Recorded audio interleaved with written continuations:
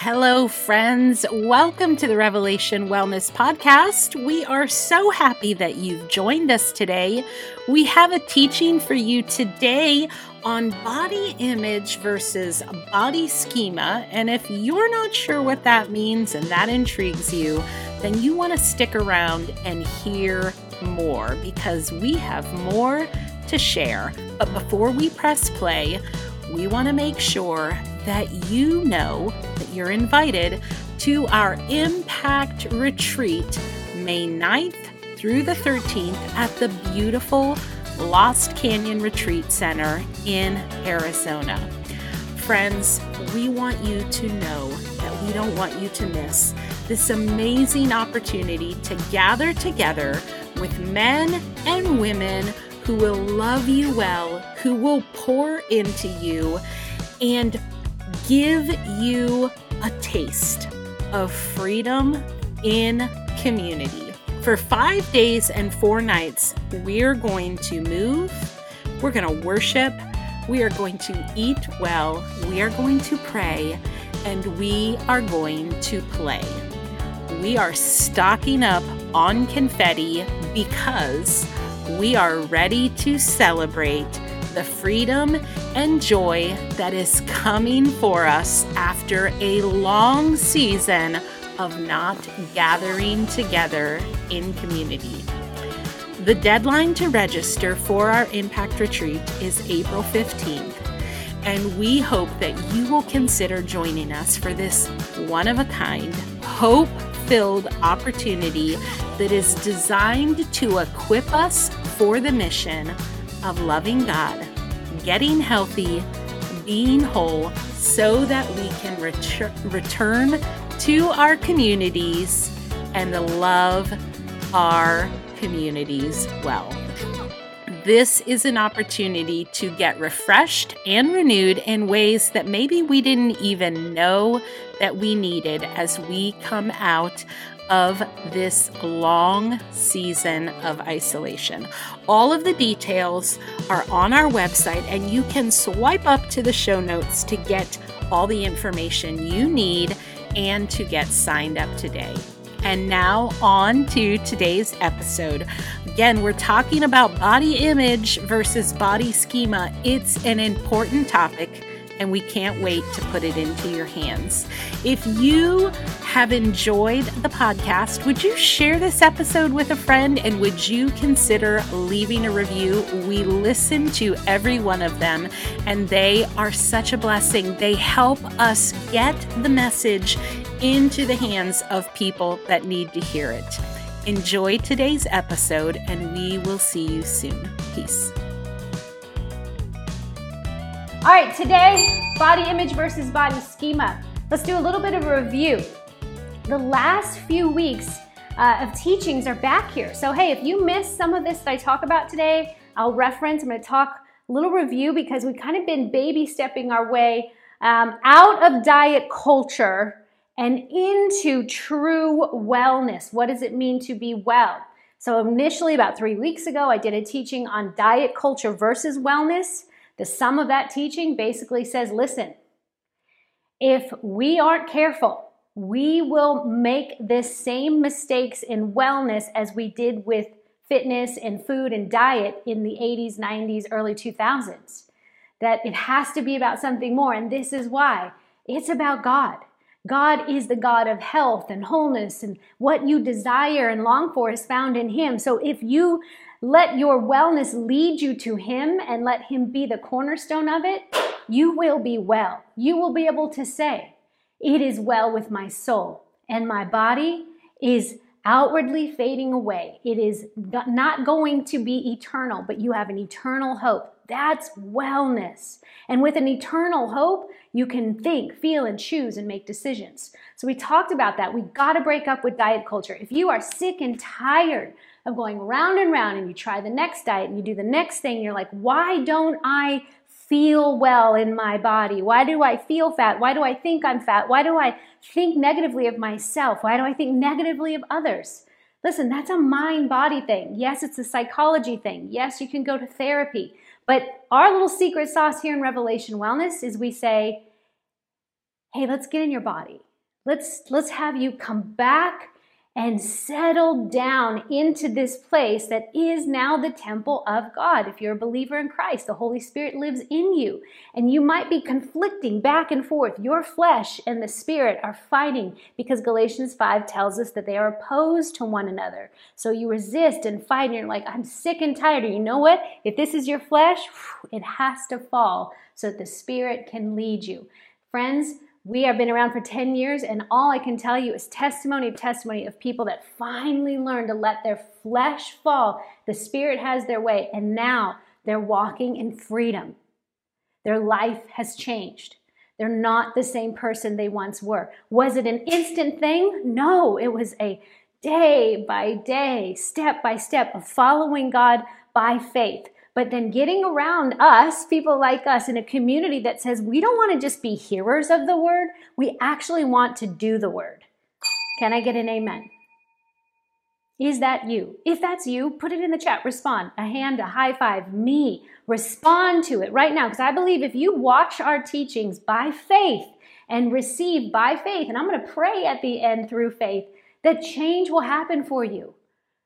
I don't want to show up here and just give you more information because the world is loud and it'll tell you a lot of stuff. I'm going to give you some things that you need to know. I'm going to talk to your head, and then we're going to let it move to our heart so it goes out your hands. That you actually begin to become changed people, that you do new things, that you don't just listen to truth and listen to new things, but you become a conduit and an ability inside of you to do it. The word says that you are a new creation. 2 Corinthians 5, you are a new creation. And new creations do new things. And new things are awkward at first. And they take time. And you have to stay free of judgment. So we talked about breaking up with diet culture. We've talked about nutritive mismatch. Go back in. We talked about why food, not all food, processes the same in our body and why that is. Basically, we can sum up that teaching is that God wants to match goodness matching goodness. Now, all food will give you fuel, but some foods are better than others. And we know that. Paul says in 1 Corinthians 6 that all things are permissible for you, but not all things are beneficial. You can't live on an abundance of manufactured food. They're helpful. Thank God for them in a squeeze and a pinch. But if we're living with them, we know that we feel bad, we feel inflammation, our body hurts, our joints are sore, and God is saying, be good as I am good. And there is food, not that there's bad food, good food, because food basically is energy. But some food will give us better energy than others. So choose the best, good, better, best, like God. So we did a teaching on that. We talked about food, making those choices. In light of who God is as good, God is saying, match me. Match me. We talked about liking versus wanting food. There's wanting food and there's liking what we want. Not everything I want do I like once I've eaten it. I want to like what I want. That's a match.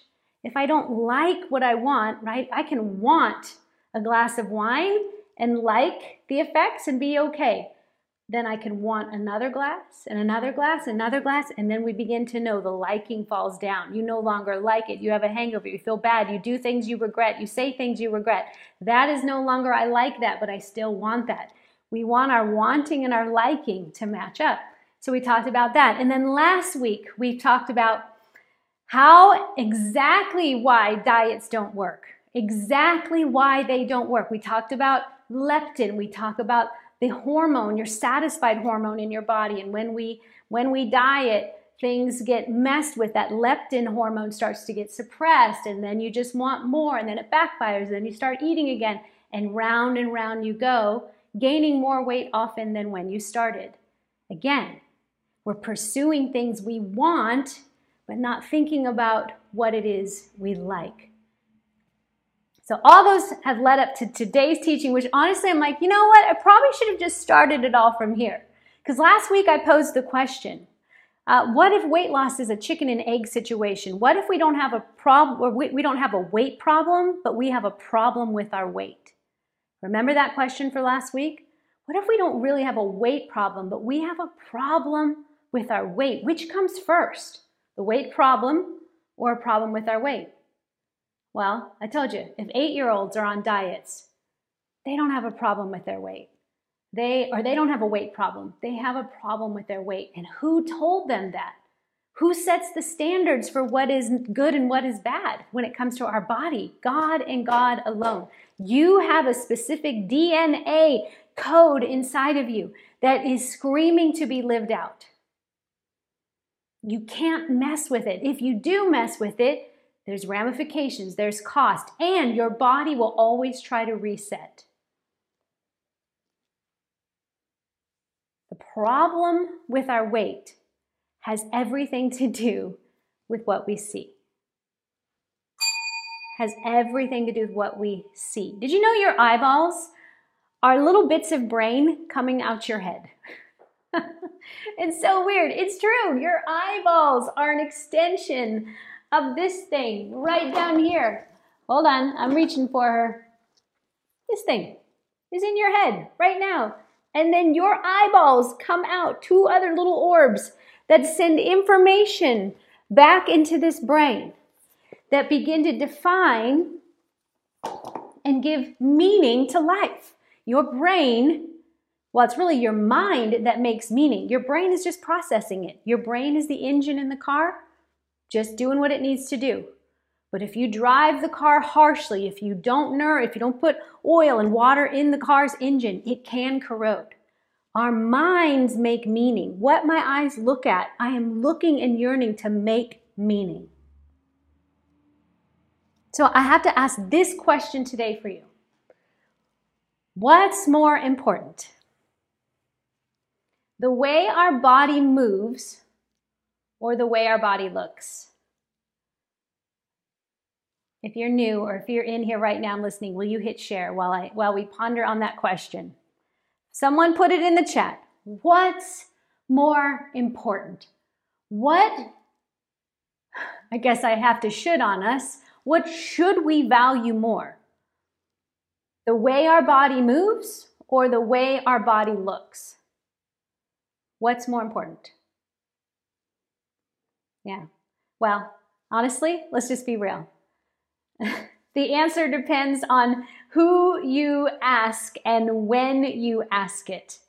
A 20-year-old female, girl or guy who spends most days scrolling social media, checking out the latest fashions and makeup trends is probably going to care more about how their body looks than how it moves. Plus, they're young. Their movement is just kind of happening. There's a grace. There's not the aches and pains that we know come upon us with time and pressure. But if you ask an 80-year-old who fell and broke her hip coming down a flight of stairs and is bedridden and can't move, if you ask them what's more important, the way their body looks or the way their body moves, I guarantee you they're going to say, the way my body moves. We want to move. Takeaway of this teaching. If you write it down and you remember one thing that you say over and over, our body is for ability and not for vanity. Our body is given to us for ability and not vanity. Now, vanity doesn't mean you can't care about what you eat or drink. What Jesus says is do not worry about those things. Care and worry are two very different things. In Matthew 6, when Jesus says, do not worry about what you'll eat, what you'll drink, about the body, how you will clothe it, do not worry. He's not saying do not care. You can care. Care means eat, drink, nourish it, clothe it appropriately for the elements. But don't worry about it. Don't obsess over it. Don't give it so much energy that you now worship that thing. That's the center of your heart. Than He who is to be there, God. Our body is for ability and not vanity. Everyone, I want to grab your eyeballs and give them a clean. And remember, when you see bodies, we are to look for ability, not vanity. Vanity is a distraction. Vanity is hey, we can see something nice and call it beautiful, but the moment we try to give and think, how can I get that? How can I be that? One, that's coveting. Two, it begins to move into worry. And then our life becomes about getting what we want, even at the cost of what we like. And I think you would rather enjoy, like the feeling of wholeness and peace versus wanting the perfect body. What's your choice? Make the choice. Do you want that sense of peace? Would that feel good to you? Would that be likable for you? Or is it that I've got to have that perfect thing? I've got to have that beauty. I have to have whatever the standard is. So when I ask the question, what's more important? Is your body ability to move or how your body looks? That is the difference between body schema and body image. Let me read to you what I wrote here. Okay, when sin entered the world, right? We know this is a God first thing. Genesis 1, world was made. God, in the beginning, God created. We sinned because we have this free will inside of us, because God lets us choose to listen to Him or choose our own longings and desires. And when we choose our own longing and desires and not listen to Him, that is sin. And sin has an effect on us, our eyeballs, what we see, what we want, and what we covet. When sin entered the world, the way we see and experience our bodies got fractured. The way we see our bodies and experience our bodies is the difference between body image and body schema. The way we see and experience our bodies is the difference between body image and body schema. Listen to me. Body schema connects the brain to the body through sensory experience and motor skills. When you see a baby learning to crawl, body schema, do you think that child, that baby, is even looking at itself and wondering, why are my hands so chubby? No, they're wondering, how do I get this thing to move? How do I get over there? Really, and if you think about it, a child moves because they're curious about the world around them. They're not thinking, I want my body to start getting really active and fit. No, they're thinking, how do I get over there? I see that sparkly thing hanging off the cabinet. I wonder what that is. Their eyes see it and they begin to go, how can I get there? And that desire to get moving and get mobile and get after things they want, to get curious about, becomes the issue of body schema. So body schema connects the brain and the body through a sensory experience and motor skills. Having a body schema is what helps us control our posture and our movement. Everyone, if you're not driving, put your right hand in the air. Put your left hand over your heart. That's body schema. The fact that you could do that, the fact that you knew right hand right up, I didn't say right hand up and you went right hand down. No, you heard the information. It talked to your brain, then sent a message to the nerves through your body to shoot that right hand up, and it took the left hand and put it on the heart. That is body image. And by the way, it's a beautiful posture of worship. Having a body schema gives us the ability to go about our day and accomplish what we need to do. For example, someone born with cerebral palsy has a disrupted body schema. They have a different experience in their body than someone who doesn't have this disease. A simple task like filling a glass of water can be challenging for someone with a body schema disease or condition. Come on, body schema. Now, body image, that's a whole nother thing. Body image is how we experience our bodies in relationship to ourselves and the world around us. How we construct our view about it. The difference between body schema and body image is body schema is mechanical. If I have cerebral palsy, there's actually a breakdown. There's a mechanic missing in my body. There's myelin or something's been stripped away, that mechanical malfunction that's keeping me from being able to fill a glass of water. Body schema is a breakdown mechanically, but body image is a breakdown psychologically, period. Having a body schema is a matter of fact. I have a body schema. I can do this. Where a body image is a matter of opinion. Body image is a matter of opinion. I'm seeing things and I'm shaping my view based on someone's opinion. So I'd say this today. We aren't afraid of being an unattractive person. We are afraid of being treated like an unattractive person. Because who defines beauty? I said that question last week. Who defines the right weight for you? Who set that standard? There is no standard. We've tried to put some boundaries in, and that's actually created diet culture because doctors are like, you're over this, so you need to now do this and get under. But who's to say? You only really know if you are not well. Now, if your blood results come back negative or there's some health issues, that goes back to the chicken and egg situation. Are your health issues happening because you're stressed out about your health? Or are your health issues happening because you are neglecting what needs to be cared for? But even then, who sets the weight? It's impossible to tell you what your perfect weight is, just like it is impossible to tell you this is the beauty standard for you. It's impossible, and it's hell coming against you and me.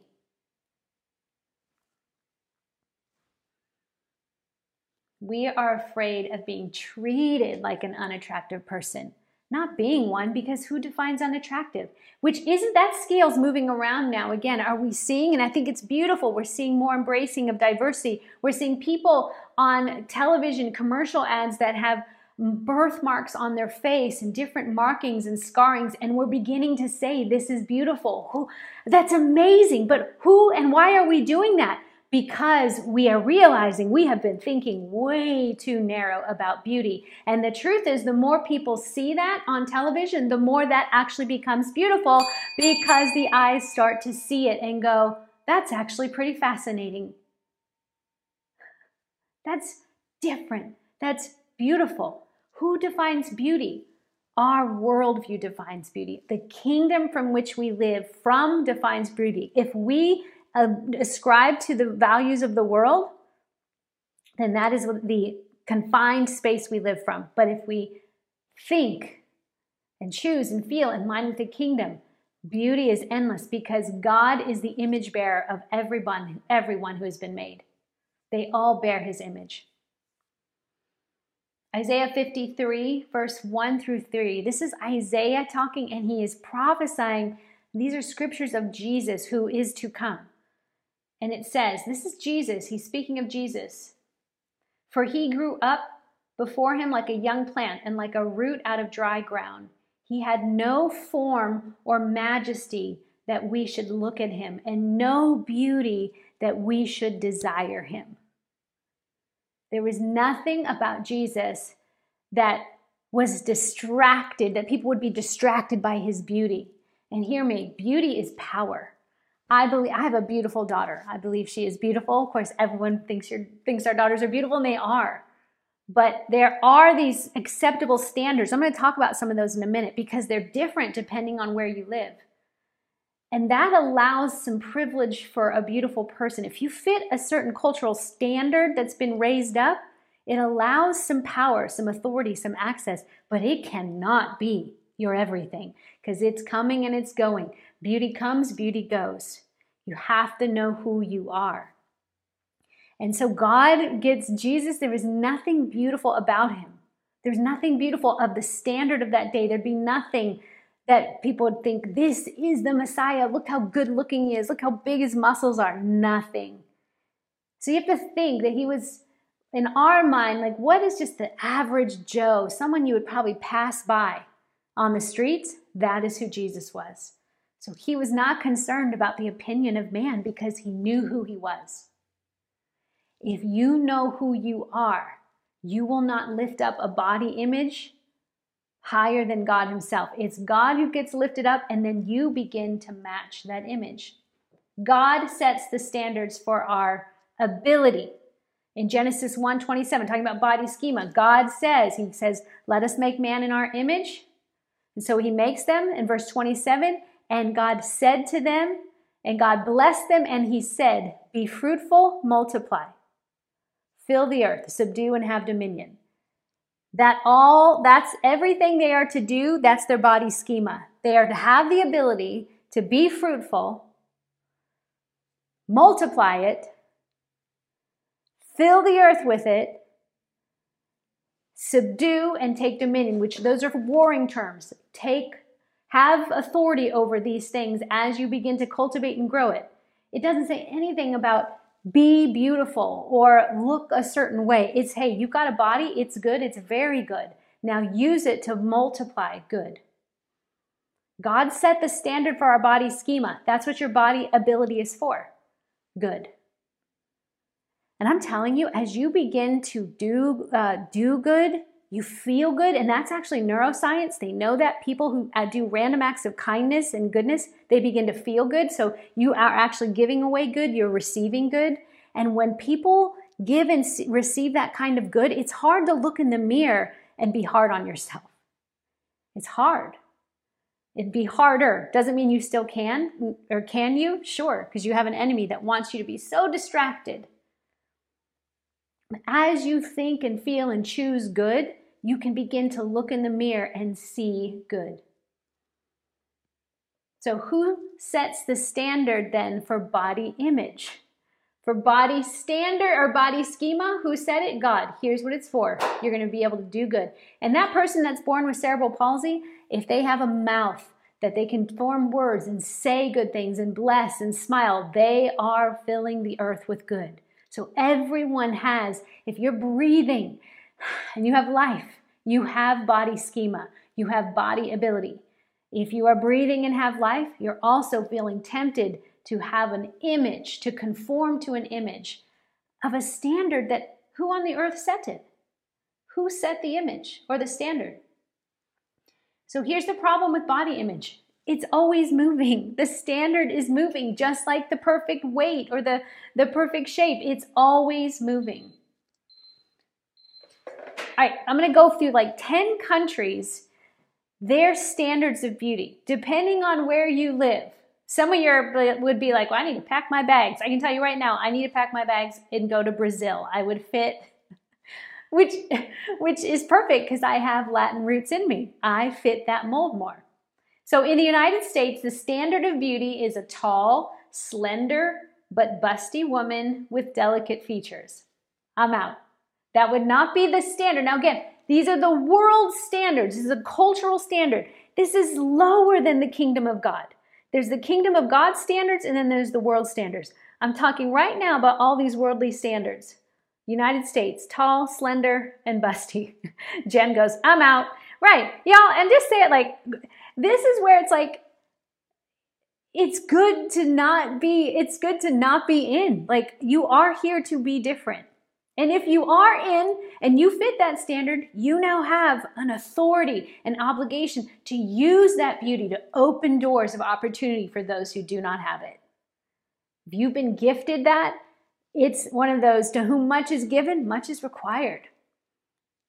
So, the Brazilian the Brazilian standard is thicker, more muscular legs and hips and a booty and smaller top, not as busty. There you go. I'm in. Now, if it's a height thing, I'm out again. Right? Again, we need to just laugh about this, you guys. It is comical. There's just no way. It's so small of a bullseye that anyone can hit. The next one is the French. The French, their standard of beauty is unconventional. I woke up like this beauty. No makeup, just beauty, very raw, almost hippie-like, but French, so delicate. In Korea, the standard of beauty that's set up is porcelain skin, perfect skin. In India, they are now in a trend that it's actually pretty harsh on them. They want lighter skin, so lighter the skin, the better, and to be slimmed down and have lustrous hair, good hair. There's the study that I was reading saying they're starting to conform them more to the West. They want them to look like an American woman. So lighter skin, slim them down, and have beautiful hair. In New Zealand, there's a people group called the Maori people. And nothing says beauty to them more than a tattoo on their face. That's something here in America that says prison, right? We're like, that's for convicts. It's for like people that are really, right? We have, again, that's a statement based on what you've seen. It's not true, because over here, there's nothing more beautiful than someone with a tattoo on their face. In Russia, the Russians are very enamored with beauty and tend to say more is more. They will never be caught in sweats or workout clothes. I'm out. Burma. In Burma, the Kayan tribe, a woman stacks brass coils around their neck to lengthen it. They start them young and they put another coil and another coil. And you've seen pictures of this, perhaps you have, of where a woman has a really long neck. That long neck is a sign of beauty. To us, we'd be like, that's odd. Who set that standard? And in Ethiopia, this one's crazy. In Ethiopia, when a woman reaches a childbearing age, her 2 lower teeth are removed and a piercing is made in her lower lip, and they then insert a heavy wooden or clay disc into that hole. And then the discs are continued to be replaced until larger and larger, and until the woman's bottom lip is the size of a plate. That signifies to men that she is ready for marriage.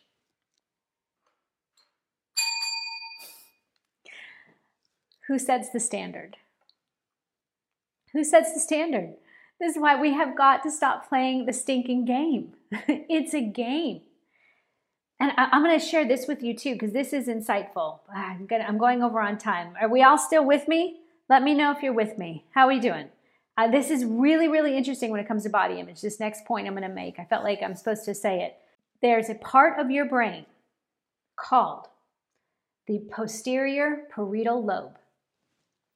The posterior parietal lobe is where you process pain, felt pain, and vision.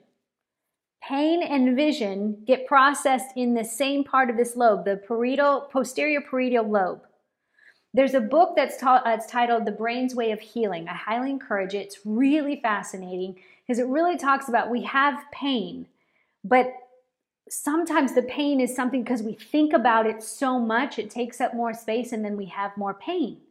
So I know the book is generally talking more about physical pain. For example, in the book, it talks about people who have hand pain, like, I don't know, I can't remember exactly what kind of condition, but like if it's crippled hand or it's arthritic and painful, and the person feels pain in their hand. Now stay with me, this is really important when you think about body image, but it's what we see and the pain we feel. So if a person has a painful hand, they created this box that they would put their hands into this box filled with mirrors, and now they're being studied. And whenever the person with pain in their hands would put their box in the mirror, that scientists would ask them to begin to pull on their fingers, pull on them. And in the box, because of the mirrors, it was kind of like funny mirrors in a circus, in a fun house. They would begin to see their fingers lengthen and get really stretchy and long in the mirror. As they began to pull their fingers and it got longer, the person's pain would go down. Nothing changed in their biology. It was all in their mind of a psychology of what they saw. So they began to feel the stretch, even though they weren't. It was changing the way their pain. And then the scientists say after they'd go home, they would feel better for a while, but then they're like, I feel it again. So one of the old ladies, like the test subject was like, how can I get this box in my home? I'll just keep doing that. What does that tell us? That what we see in the mirror sends an image to us about what we receive as pain. We're talking to ourselves all the time. We are looking and defining pain because vision and pain get processed in the same part of our brain. So if you look in the mirror and you see fat stomach, fat thighs, and it brings an emotional pain inside of you, because pain is experienced. Pain is just, you feel it. Whether you feel physical pain or emotional, pain is pain. Now, I'm making a jump here. I don't have any proof on this, but I'm sure this has to be connected to body image. Because if you look in the mirror and you see a problem and you see a pain point and you see your thighs as a problem, and all you do is begin to think of that pain, it cripples your brain and locks you down into that this has to be fixed. But what if you begin to look at yourself in the mirror and set a whole new standard of beauty? You set the standard that this stomach or these thighs, those are beautiful. And you look in the mirror and you begin to stretch that out, your reality begins to shift because you set the standard aligned with God who has set it for you. You represent him. The book, it's called The Brain's Way of Healing by Norman Doidge, D-O-I-D-G-E. The Brain's Way of Healing. And you can read the whole part when he talks about the virtual body. That's a word that the guy named Paul Schindler, he was a student of Freud, and he described body image as a virtual body. Like you don't really see it. You're seeing it, but you're defining it. And I'm telling you, there's some power right there. So, what are we to do? I always like to leave you with what to do. When it comes to your body image, yes, Holly said, amazing. We would feel better all over just by that thinking, by thinking better, by thinking this is my stand, this is a beautiful standard. Now, here's a truth for me. I'm I can feel it right now. I'm Latin, so my midsection can be my problem area, if you want to call it that. And it also, because of just standing over time, my back gets weak, so then my belly gets more forward and my posture gets out of alignment, and then I feel pain. But the pain I'm feeling, I'm actually blaming, in a sense, on my stomach, where it's like the stomach's not the problem. I just need to stretch more. I just need to be aware of my posture. All right, do you see? We make meaning, everyone. We're making meaning. And oftentimes we make it about more than it actually is. So here's what we're going to do. When it comes to our body image, just like, remember I talked about the food, good food matches a good God so that we match him. The same goes with our image. God says to us, mirror me. Mirror me. 2 Corinthians verse 3, starting at 17, says, now the Lord is the Spirit, and where the Spirit of the Lord is, there is freedom. Body freedom. Just freedom. You are not stuck to the constraints or the confines or the standards of the world. 2 Corinthians talks about we have to take every argument captive. Every argument that raises itself up higher than the standards of God. There is no higher standard than God. And if you want to know the standard of God, you've got to get in his word. And I cannot find anywhere in his word that he talks about the perfect weight or the perfect shape. No, he says that we are the God colors of the world. And if God was someone who his beauty esteemed him not a thing, who are we to think that that's what we have to have? We have the mind of Christ. We have body schema. We have ability to go and bring the kingdom into the earth. And that's why Jesus came with a body schema and not necessarily the perfect body image.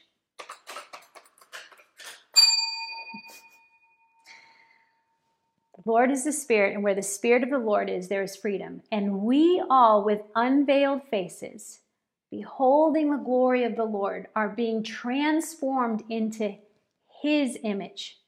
From one degree of glory to another, from one degree of pain to another, we are being transformed into His image.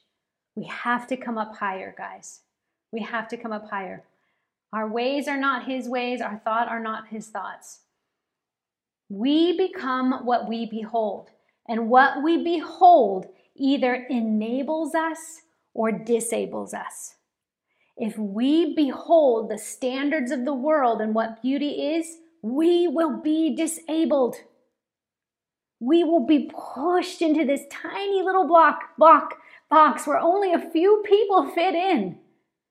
When we were made for the narrow road of the kingdom, where the few will say, you know what, I don't subscribe to those standards. I can bless it. I can be grateful for it. I can cheer you on. That's amazing. And pray that their beauty, that they happen to be fit into that box, opens doors for others. Please, God, let it be so. My body, listen, I'm 5 foot tall. I'm already out when it comes to standards of height. But I know that I was born with a standard of muscle. I've always had muscle. I was a little girl, I'd get teased for muscle. I had muscle, and I so happened to love fitness. It happened to match for me. Now I realize that I have this ability that maybe others don't have, and so I use my abilities for what? To open doors for others. Open doors. Open doors for others who did not have the fast twitch, slow twitch muscle fiber ratio like I had. I open doors for others with it. I consider others better than myself. I listen to other people's stories so I understand my image is not the image. There is a standard of the world that I'm trying to break down so the standard of God can come. And the standard of God is unveil our face and mirror Him. Look in the mirror and reflect Him with your thighs, with your hair, with the color of your skin, with the birthmarks, with the cellulite, with the whatever it is. Mirror Him. We become what we behold, and what we behold either enables us or disables us. God enables us. Idols, wanting anything else but God, beauty, perfection, youth, whatever, that will disable us. Idols will disable us. God enables. So here's what you're going to do. 3 things if you're going to look to work on body image. Thinking about body schema, you all have right now, because you're listening to this episode, you can reach and hold your phone, you have body schema. For body image, you want to, 1, spend more time looking at God. Spend more time looking at God. 2,617 times you touch your phone a day. 2,617 times a day you touch your phone. How often do you touch God? How often do you connect to God? How often do you want to hear from God? How often do you want to be remembering God? How often are you reconnecting to God? That's the war. That's the war. That's the game on, guys. Because there's so much information now. I think you get like 70 to 90, you have 90,000 thoughts a day. Many of them you don't even know you're aware of. Messages are somewhere between 20 to 40,000 messages a day. You're getting inundated with it. And it's constantly wooing you to come lower your standards to the earth. And God's like, I got plenty more for you. My standards are higher. My ways are better. Spend more time looking at God. I'll come back to that. And spend more time talking with God. Like, talk with Him. Walk around your house and talk. Go for a walk around your block and talk. Go get the mail and talk. Read His Word. Read it back to Him. Let Him talk. A healing process for your brain. With the eyes that see and the pain you feel, when you get out and you are walking, talking, remembering God, thinking of Him, thinking of you, you won't have time to think about what's in the mirror.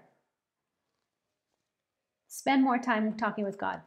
Spend more time looking at God. Spend more time talking to God. Then the third and final, and this one's very practical. If you're like, that's hard, Elisa, I know I should walk with God more. I know I should remember God more. I know I should do this more. But you don't. Here's my final gauntlet throw. Then you need to set some prompts. You need to set some reminders. Set some reminders. Yep, the sticky notes on the mirror. If you've had the same verse up for you, pull it down, get a new verse and put it up. Or it's a new way of seeing the verse or something. We need reminders. Remind us, God. Remember us to you, because our mind, our eyeballs will start to look at other things, and we will raise that standard up higher than the standard of God. If we give more attention to what we behold, we become. All right. Prompts. So, the Jewish people are really good at this. Jewish people, if you know the Orthodox Jews, they have their prayer shawls, they have their seats, the little tassels at the end of their shawls. They're there to remind them to pray. They actually touch them and grab them and pray. Catholics have rosary beads that they hold to remember to pray. When you walk into a Jewish home, they have a mezuzah, which is a little reminder. This is the scroll. God's word is here. They literally put it all around them. They have their Sabbath, they light a candle. They do things to remember. Y'all, we can't, I get a little crazy. Because I guess I was raised in a family with people who talked about faith but never did it. And so here I am. We actually have to do it. And we have to try it. And if you go, Lisa, I've tried it, it doesn't work. I don't care. You try it again. Did you know, Michael Jordan every day stood at the free throw line and would practice every day. He did it again. He did it again. He did it again. He did it again. One after. There was no, he didn't walk away and go, you know what? I'm going to think of a new way to do a free throw. And so he didn't start working on a back handspring to the free throw line. No, there was one way to do it. And he practiced it and practiced it and practiced it until he became that great basketball player, or the layups, or what he did. Practice it, practice it, practice it. The enemy constantly wants to steal this from us by minimizing your steps you've taken before. That's not true. Those are wins. Every time you have tried and it didn't get the results you wanted, it doesn't matter about the results. The prize is in the process. You do it again. You do it again. You do it again. And by the way, that's called faith. That's what we're here for. You keep doing it. Even if you don't see anything happen, do it again. Set your eyes on the kingdom of God. Behold His glory. Reflect the glory of the Lord. God, thank you for this message. I pray for anyone listening that there'd be a grace for them, God, in their minds to break up with the standards of this world, that they would desire to hear you, know you, seek you, love you. And when they look in the mirror, God, they are getting vigilant against the standards of this world, that you set the standards. Body schema. Our bodies are able and they work. And we thank you for that grace, God. Right now, Lord, I pray for healing for people's minds. Body dysmorphia, in Jesus' name, you end right now. And God, where there is body pain, back and knees, bones, illnesses, sickness and disease, God, where there's been a diagnosis of some kind that has continued to take more territory in people's brains, right now, God, I pray the peace of Christ would fall upon them and would surpass the understanding. They don't have to feel peace to have your peace. You paid for it outright. God, heal us in our minds so that we can return to you with all of who we are. We cease fire against the good design that is our body, that is our soul, the wholeness of who we are. We give it all to you, God. Have your way in Jesus' name. Amen.